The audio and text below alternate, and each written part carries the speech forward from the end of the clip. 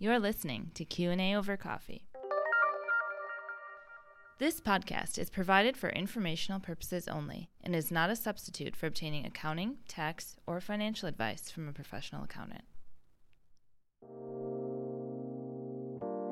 Welcome to the third episode of the Olson Thielen Q&A over coffee podcast. I'm your host, Tom Pesch, CPA, CMA, and today we are grateful to have Randy Krivo join us. Randy has an MBA from the Cal State Los Angeles. He's a former business owner. I think he told us he owned 3 businesses once upon a time. He's currently he's a senior M&A advisor with the True North Mergers and Acquisitions, which some of you may recognize as a sister company of Sunbelt Business Advisors, and he's also a licensed business broker. So Randy has over 35 years experience in business ownership, management, consulting. Today we invited him onto the show to discuss exit planning for business owners on today's episode, I Want Out, Planning Your Exit. And we've heard this before. Yes, we have. So we're grateful to have Randy with us today.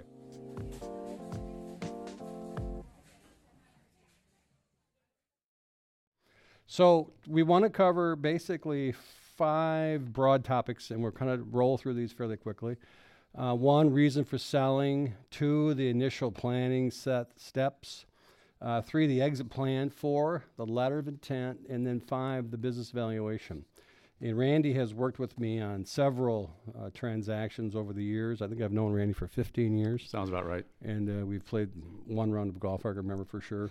And we've done a lot of business together, and it's been very enjoyable. And Randy's very knowledgeable about business sales and acquisitions. So let's just kind of get into it. So reasons for selling. So Randy, talk to us a little bit about what you're seeing and what your business owners are coming to you and they're saying, I want out. What are their reasons for selling? What do you see? Well, their reasons are varied. Oftentimes they're personal reasons. They want to sell for ready to retire. Maybe there's health issues, family issues, family concerns, whatever. But it's also very much a financial decision. And what's really important for me as an M&A advisor and as a business broker is to understand the true motivation behind a business owner's reason for selling. Because sometimes the deeper we dig into that, we realize that selling is something they'd like to do, but it may not make sense for them to do it right now. And some of the things that we want to sit down and talk to business owners about is to understand first and foremost, if they had this conversation with their family members, wives, children, what have you, because it may be that they have an exit option right there with a family. For right? sure. Young son, young daughter, brothers. Yep. We work with a lot of family business. I'm sure you see a lot of it. And you're right. And sometimes there's people inside the business. They may or may not even be family members. Sure. So we like to help a business owner explore what are my exit options. And more often than not, the exit option is selling because they don't have a transition plan in place. They don't have the next generation that's looking to be the business owner, or they don't have what we would call an incumbent buyer. So to me, it's important that we explore this and that we understand their reason for selling. The other part of it is the financial side. So one piece of advice that we give every single business owner is if you don't have a wealth advisor or a financial planner, get one, okay? You need to make sure you understand that if you sell your business for $5 million, what does that mean? Okay? Does that give you the financial capabilities or capacity that you need to retire? Or is it just going to be a supplemental income stream and that, you know what, $5 million is not going to do it. So you better stay the course. And then, of course, we've got to clip that for taxes. Absolutely. To some extent. So absolutely right. You'd be amazed at how many business owners come to us and they say, well, it's worth all this money. And then we kind of boil it down and it's like, well, that really, when you take it out per month, maybe it's a little short. Yeah, and the thing too that we help business owners understand is, use the $5 million example. If your business is worth $5 million, it's a rare day that somebody's going to come to the closing table with a check for $5 million. Okay? I mean, it does happen on occasion, but more often than not, it's going to be some cash at closing. It's going to be probably a seller note will be part of the transaction structure. In many cases, there's rollover equity involved in which the seller actually leaves basically rolls over some of their consideration some of the proceeds into equity in the acquiring entity. And sometimes there's things like earnouts that are involved. So in the context of the reasons for selling, one of the things that we've observed over the recent years is that people are working longer. Mm-hmm. And, the days where you had to get kicked out at 65 or you were tired at 67, they're kind of decreasing because of the nature of the service nature of the economy and the professions. I've had doctor types working until they're 70. And then conversely, though, I've had some people say it's too stressful, they got to get out. Yep. So when they're looking for a reason for selling, it might be that they're trying to figure out what's next in their life. It might be they're trying to monetize their investment. For sure. It could be that their family needs them at home. I've had some people have to exit out of the workplace because they've had an ill wife or because they just have reasons to be gone out of the workplace. So do you have anything that's most common when the people are showing up? I want out. What's the most common reason, do you think? Burnout. Burnout. People are tired. I'd have to really think long and hard about a number. But I would say on average, the business owners that we talk to have probably been doing what they have been doing for 20, 25, maybe 30 years. And they've devoted an enormous chunk of their life to running a business. And as a former business owner, I understand how lonely it can be and how frustrating it can be to be a business owner, because ultimately the decisions that need to be made rest at your desk. Mm-hmm. You can have a great management team in place, you can have great advisors in place, but ultimately you are making the final call on some enormously critical decisions for yourself, for the company, for your employees.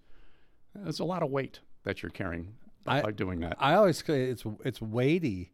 It's a very weighty task to be responsible. I have a friend of mine in the west suburbs who says there are 1,500 families that rely on our business. It's a fairly large business. Yeah. He says it's very weighty. Yeah, it's a lot of pressure that people put onto themselves.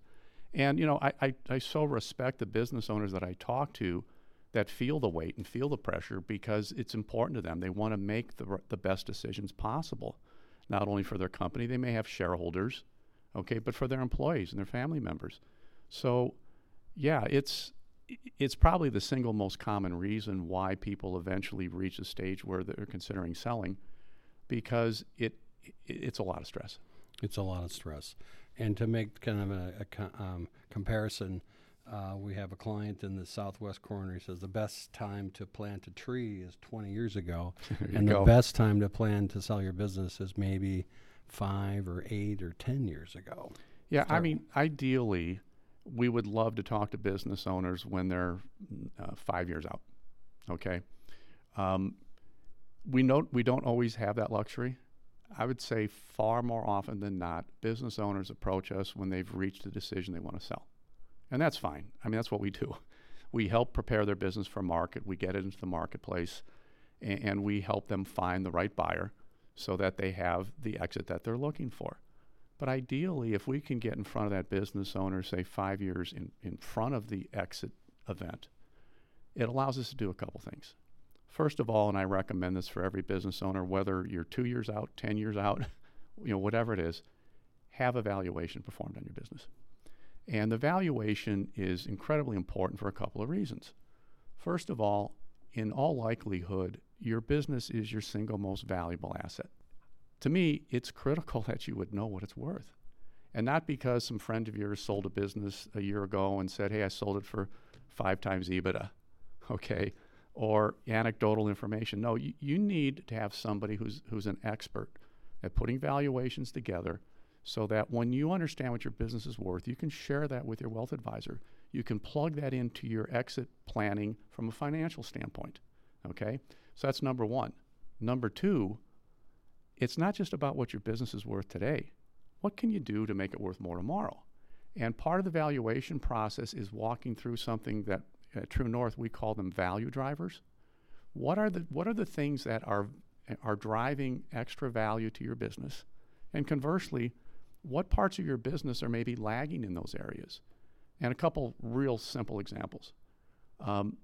If you're a business owner and your business is super owner-centric, and by that I mean you've got a business owner that's also the sales manager, the vice president of operations, the purchasing manager, okay? I mean, good for that person that they got all those talents. But guess what? As a buyer, I look at that and I go, what incredible risk I'm taking on if I buy this business. What happens if something happens to the owner? Even if he or she stays on for 6 months or a year, whatever. So that's a huge, huge exposure, huge risk for a buyer. But I also look at it as a huge opportunity for the business owner. Now's a great time to assess the fact that if you were to bring on some really good, talented people in management positions, so let's say you're doing all the sales, wean yourself off the sales process. Then what's the next thing that you're so involved in? Wean yourself off the operations side of it. Now you build a strong management team that creates a lot less risk for a buyer. And if you're doing it right, you're freeing up your time to really be the long-term thinker, to be the person that's driving this business forward, and you've got the people in place that were doing the things you're doing before. So to me, that's just a huge win-win. How do you make the business less owner-centric? And another real simple one is customer concentration, okay? Generally speaking, if you have a customer that represents more than 20% of your business, it becomes a risk to the buyer. If you've got 2 or 3 customers that represent over half the business, it represents a huge risk. Well, if you're 5 years out, you've got plenty of time to put initiatives into place to start growing your customer base, to bring in different revenue streams and different ways in which you no longer have those customer concentrations. So those are the types of things that we walk business owners through. When we talk about evaluation, we talk to them about what's driving it and what you can do to increase its value. And typically, businesses are sold on a multiple, usually of EBITDA, okay? So if a business is selling for a 4 multiple of EBITDA versus a 5 multiple, okay, why is one selling for 4? Why is one selling for 5? It's the value drivers. So that's what we walk through with business owners, help them understand what they can do as they continue to grow the business. So strangely enough, in the financial reporting practice, we have these footnotes that say, hey, 30% of your sales are concentrated with these, with these 3 customers. It's actually a risk issue. Yes. And strangely enough, I just recently helped close a transaction with a client, and one of the stipulations in the agreement was that a customer had to do a certain volume or they were going to get a discount, a ding on the value. Absolutely. So to that point, exactly, those concentrated customers are a large risk. So, and you have time initially to get ahead of that. So moving off the reasons for selling, initial planning steps. So, you're anticipating the transaction. You're trying to get out about 5 years. Mm-hmm. You've got to create a team. You want to have an accountant, a good lawyer, a good broker. You want to create these value drivers, these laggers or their drivers. What we always suggest is that you kind of spruce up and try to clean up your financial reporting. We've had many transactions happen off of tax returns, but the larger deals, and I know that with True North, you're working on some larger second or upper end tier. Yeah, we call it lower middle market. They're businesses that typically are going to sell between $10 and $150 million. Okay. And so they typically have some sort of financial reporting that is above a tax return. But boy, when you start initially planning, we advise clients to, for lack of a better word, to kind of get the junk off the books. I mean, and I hate to say it that way. You're preaching to the choir, Tom. I know. I mean, but we've all seen it. It's crazy. This is the great advantage of getting out in front of this and not coming to me saying, I want to sell today, right? Mm-hmm. It's, hey, I'm thinking about selling maybe 5 years out. One of the first pieces of advice that I do give to business owners is clean up your books. Yep. Okay. Now's the time to not treat your CPA as your bookkeeper. Okay. Right. They're your they're your CPA. Take their advice, clean up the books, stop running all kinds of personal expenses through the business. Okay. And make sure that your financials are very understandable to ultimately a buyer. Or keep in mind, a buyer's not going to show up to the closing table with a check for your business. In all likelihood, they're going to be borrowing funds, or they're going to have covenants that they need to have in place with their lending institutions. So they're going to scrub through the client, the business owner's books. These things have to make sense. And so they have to be able to prove cash flow. Yep. And the most prudent advice is to do just that, clean up the books and then spruce up the books so that they can prove cash flow. Because ultimately, oftentimes a business the value is predicated on its cash flow. Absolutely. and its ability to repay a debt, because if they put a loan on the deal, it's got a cash flow over and above the normal labor cost. So the planning steps, you got to get out in front of it about 2 to 5 years. I always tell the professional firms, you've got to do management succession. Like, for example, at Olson Thielen, we've been around 102 years, I think it is, and we've gone through, I don't know, 6 or 7 the multiple partners. We're actually very good at it, and those of us that are in the senior spot, we actively practice that, and we know how valuable it can be. Well, one thing to kind of close the loop on this is when we're talking larger transactions, these lower middle market, say $20, $30 million transactions, so much of it is all about the numbers and the quality of the numbers. I can't remember a transaction I've been involved with that hasn't required a quality of earnings report, which is a very extensive. It's basically, better than I, it's akin to an audit in terms of just the level of complexity and the level of detail they go through. So to me, I advise our clients, work with your CPA firm and seriously considering having your books reviewed on an annual basis.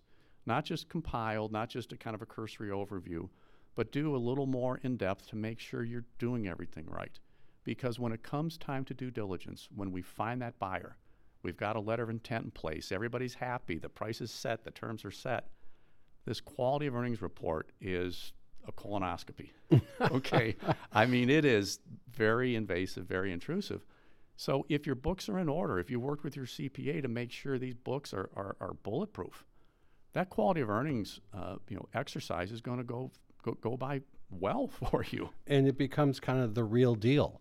The value number becomes the real deal because it's real cash flow and it's real value. The point I made earlier is, buyers abhor risk, right? So if we can present ahead of time, annually reviewed financials that we are confident that the CPA firm can stand behind, we've already reduced the level of concern or risk from the buyer before we've even gotten their offer, okay?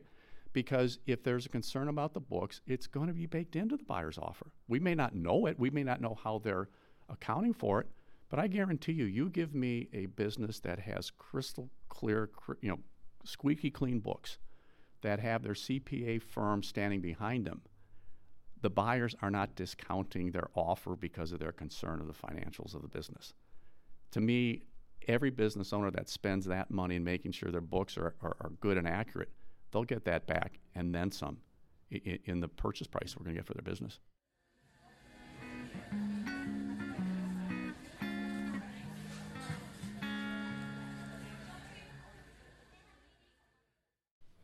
Okay, so that's kind of the reasons, the initial planning steps.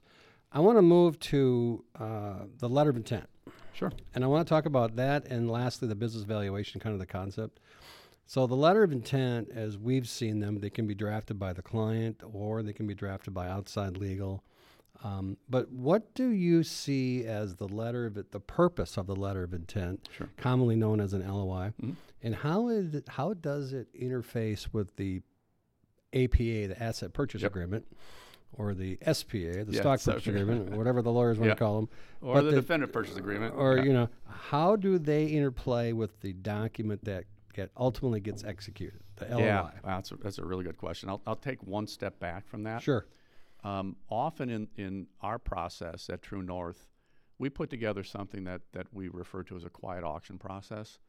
And what that does is we share information with prospective buyers so that they can make a determination whether or not this is an acquisition that makes sense for them.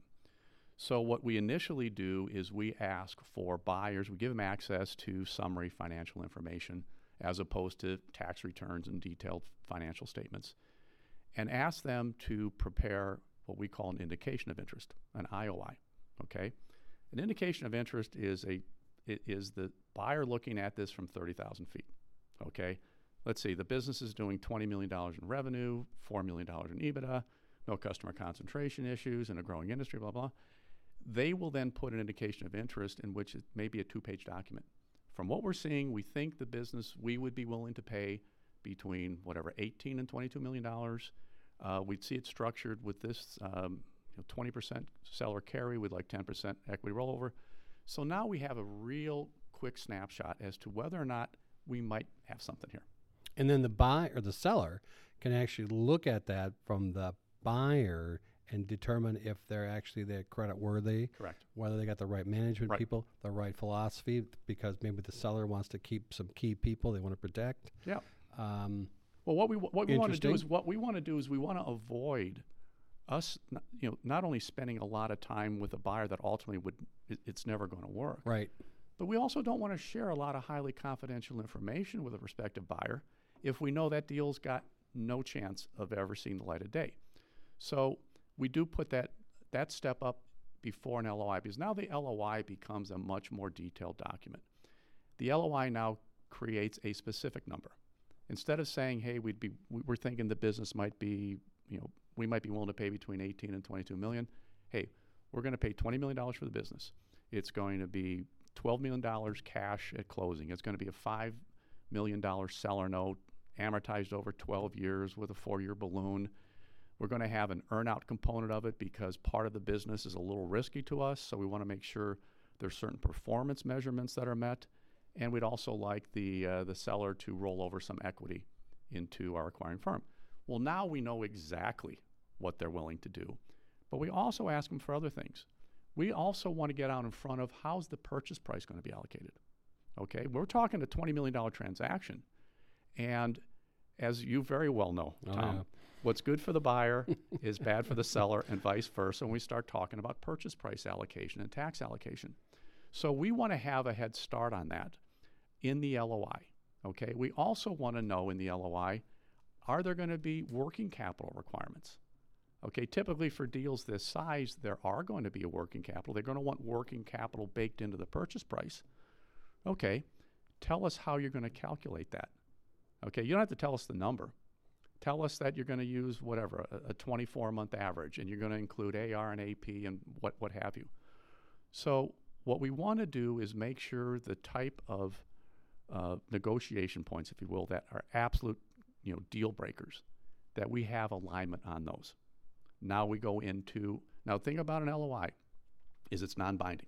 Right. Okay, now there's provisions in it, confidentiality things, a documentation that's shared. I mean, there are parts of the LOI that are binding, but by being non-binding, it means we've only gotten maybe halfway to the finish line. Right. We've agreed at 10,000 feet now what the parties can agree to. Now due diligence begins. Now the buyer really starts digging in the quality of earnings report. Right. In all likelihood, they're going to want to, if it's a bigger business, they're going to have meetings with some of the key managers of the business. They may even want to interview customers. Okay. All this stuff happens throughout the process, but we don't let any of the highly sensitive things happen until we're far enough down the road in which the buyer has said, yes, due diligence is complete. Okay, we're good with the financials, we're good with this, we're good with that. Part then of that process is drafting the definitive purchase agreement. Now, if it's an asset sale, it's an asset purchase agreement, stock sale, stock purchase agreement. That's where the rubber really meets the road, okay? These documents were an LOI is typically, 4 to 9 pages in length. Yep. The stock purchase agreement's probably going to be 50 pages in length with potentially hundreds of pages of schedules and disclosures. I think I saw 118 on this deal we did in January. I think the record I've been involved with was over 1,000 pages of schedules. And those negotiations are not inexpensive. You get legal going through every particular item. A couple of things just to add, to piggyback onto the provisions in the LOI, is you may have a guarantee on some debt, some carryback debt. We just had that happen on this deal we closed in April. And you want to definitively get the lease arrangements situated. If the seller owns the building, they want to the buyer wants to lock in a 5-year with a 5-year option, so they don't got to move. Yep. And what you described on these LOIs is just exactly what we went through in January. Did you? Yeah. Although they went back 36 months, they took every financial and they broke it down by month. It was a national firm out of Chicago, and they went through every line item trying to prove the cash flow so they could justify the purchase price. Sure. Ultimately, they did, and at the end of the day, they discovered that it was a new client for us, but the client in the previous years had not been filing sales taxes in all their states. Oh. And so they had a fairly significant holdback for a deferred tax item. So those are part of, and they negotiated that up front with a range, a big range. It was this is one thing that very, very few business owners or sellers are aware of. When we start dealing in multi-million-dollar transactions, in all likelihood, there are going to be some holdbacks. Oh, yeah. Okay? And that's to cover representations, indemnifications, and warranties and things like that. And depending on the size of the transaction, and let's just say it's a $20 million transaction, okay? The buyer is absolutely going to set some funds aside in escrow to make sure all the representations that were provided during due diligence prove to be accurate. You know, that escrow account could be as much as $1 million to $2 million of the transaction. That could be sitting in place for up to 2 years. Yes. Okay.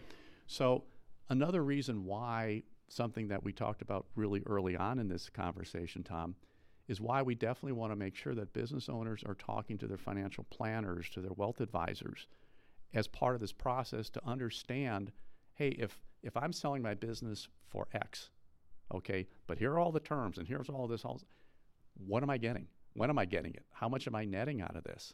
So, you know, the financial planner, the wealth advisor is such a critical element in this whole process for these business owners. And boy, you'd be amazed at the provisions. I mean, you may not be, but our listeners might be amazed at the post-closing incentives offered to the sellers, typically, to hold them in place and to have them engage in a significant, genuine fashion. For sure. They'll have large bonuses out there. They'll have these holdbacks out there.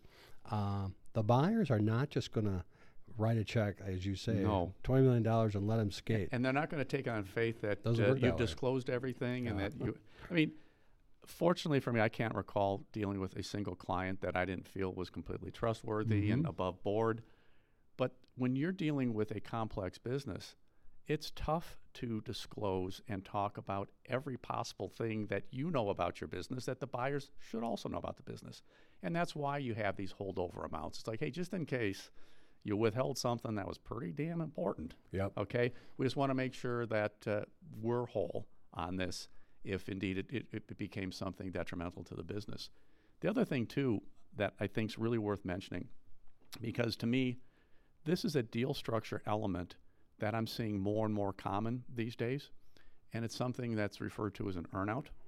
Okay? Yes. And I bring that up because earnouts are something that are performance-based. It gets us something you mentioned earlier. Again, let's say we had a $20 million deal. The buyer may not be comfortable committing to the full $20 million because they made the $20 million offer assuming the business was going to continue to grow at a 5% annual rate. So what's not uncommon is for a buyer to say, listen, we'll give you $18 million for the business. We're going to have a $2 million earnout. And as long as the business grows another 5% next year, or whatever the metric is, you'll get your $20 million. And to me, the earnout potentially is a huge win-win element in the LOI, in the purchase agreement, because what it allows is for the buyer and the seller to have a common interest, right? The seller now has a future event that they want to make sure happens. So guess what? Of course they're going to call their customers and say, you know what? I was just purchased by the greatest buyer in the entire world. They are going to do such a good job for you. Life is going to be so good for you guys. You're going to get all your shipments on time, just like you have. Yeah. So the earnout is often a real scary concept for a seller because it's not a guarantee. You don't know you're going to make it, right? You don't know because no one can predict the future. But for me, I can typically get sometimes a significant premium for a business. Now, I'll give you a really good example. I'm selling a business, hopefully 3 weeks from now. The purchase price is, I won't go specific numbers, but the earnout is going to provide the seller an opportunity to make about another 75% above and beyond the purchase price. And the purchase price is a fair purchase price, okay? We agreed ahead of time what our target was. We wound up getting that from the buyer, but then I was able to negotiate a earnout portion because of an event that happened. one of their largest customers decided to sign an even larger long-term contract. Oh, boy. And I went back to the buyer and I said, I hope you will agree that when you put your offer in, it was based on, the current state of the business. Right. This is a game changer. And we're not saying we're going to take the business off the market and remarket it and, get a much higher price. We want this to be fair. We want this to be a win-win. And to the buyer's credit, they looked at this and said, yeah, that's a really, really good event. And you know what? Let's figure out a way that the sellers are happy if this stuff, happens, and we're happy. And we negotiated a very, very significant earnout. So sometimes that earnout is a way of making sure the seller didn't leave any money on the table because they had a business that was growing. Sometimes I call it the hurricane cone. Okay. As when you graph up the numbers, you have a minimum buy. So in your example of a $20 million Yep. sale, maybe what you'll do is you'll get a guarantee of 18. But if the seller stays on and performs according to their projections, they have an opportunity to get an upper limit amount. Yep. In this case, maybe it's 20 plus 2 would be 22 million. Maybe on the things don't go well, maybe it's 18 on the low end. But it's kind of this cone concept, so it shares the risk between the buyers and the sellers, and it's all performance based. Which who doesn't want to be accountable on the back end? If you have one more dip at the well, so to speak, and you want to do as you say you will. Well, so the thing is. The earnout is something that I just want to touch base on one in a little more detail. And then I want to talk about rollover equity. Okay. So on the earnout, to me, the biggest challenge with the earnout is to make sure that it's fair. Okay. And by fair, I mean not just, I can make another $2 million if. It's what are the terms? How is it being measured? Okay. If it's based on profit, based on EBITDA, have we put in guardrails so the buyer can't all of a sudden burden this business with all kind of expenses, right, and therefore reduce the EBITDA arbitrarily? Corporate overhead, right. So my advice is always stay as close to the top line as you can. Right. Let's make it sales, because sales. But you can't manipulate the profit on sales. You just go out there and you generate more sales. You make your earnout. So. The takeaway from this is an earnout is a really, really great transaction feature, if you will, but it also has to be, guardrails need to be put on it. It has to be something that can be fairly attained. Okay, so we're almost out of time, but I want to do just one more minute on valuation. Okay. And I think it's important. What's your take on the concept of valuation? Why is it important? Well, it's important, the business owner really needs to know what their business is currently worth. They need to be able to plan that into their financial planning. And then secondly, understanding what went into the valuation, what's driving their value, what's holding the value back.